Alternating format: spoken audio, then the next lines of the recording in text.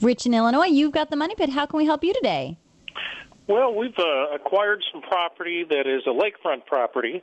Lovely. And, yeah, we're excited about it. It has not been maintained well over the last 8 or 10 years, and there's quite a bit of soil erosion on the shore. Okay. And what we're looking for is we're going to build some kind of a seawall. We're thinking of doing it ourselves, but I'm not sure what the best kind of wood is. I've done a little bit of research, and I know there's the treated woods, and then there's the woods that are the plastic, reconstructed plastics, and they've got covered woods and cedar, and economically, we need to go fairly cheap, but we also want something that's going to last. Well, pressure-treated wood would sort of be the wood of choice for this type of retaining wall.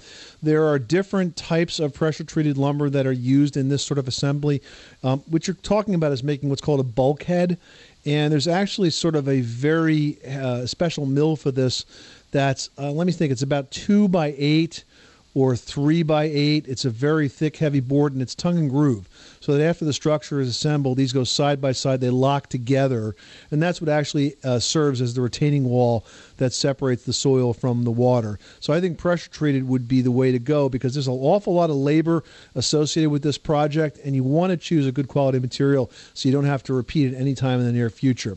And speaking of the labor, I will also warn you, Rich, that there's a lot of specialized equipment that is typically used in constructing these walls in order to get the pilings and the structural parts of this down as deep as they possibly can be so that the wall does not move. So I'm not sure that this is a do-it-yourself project, and you may want to think about talking to a pro before you dig right in if you want it to last. Okay, well, I do have a brother-in-law with an excavating company, so that could come in handy. Well, brother-in-laws are always good for something like that, right?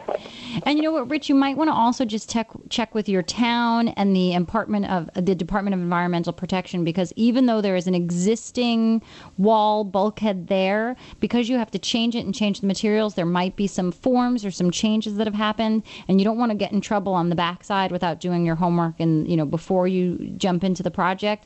So just make sure you check with all of the proper authorities to make sure that you don't need any sort of paperwork to get this work done. Great. Thank you much. You're very welcome. Thanks so much for calling us at 1-888-MONEY-PIT.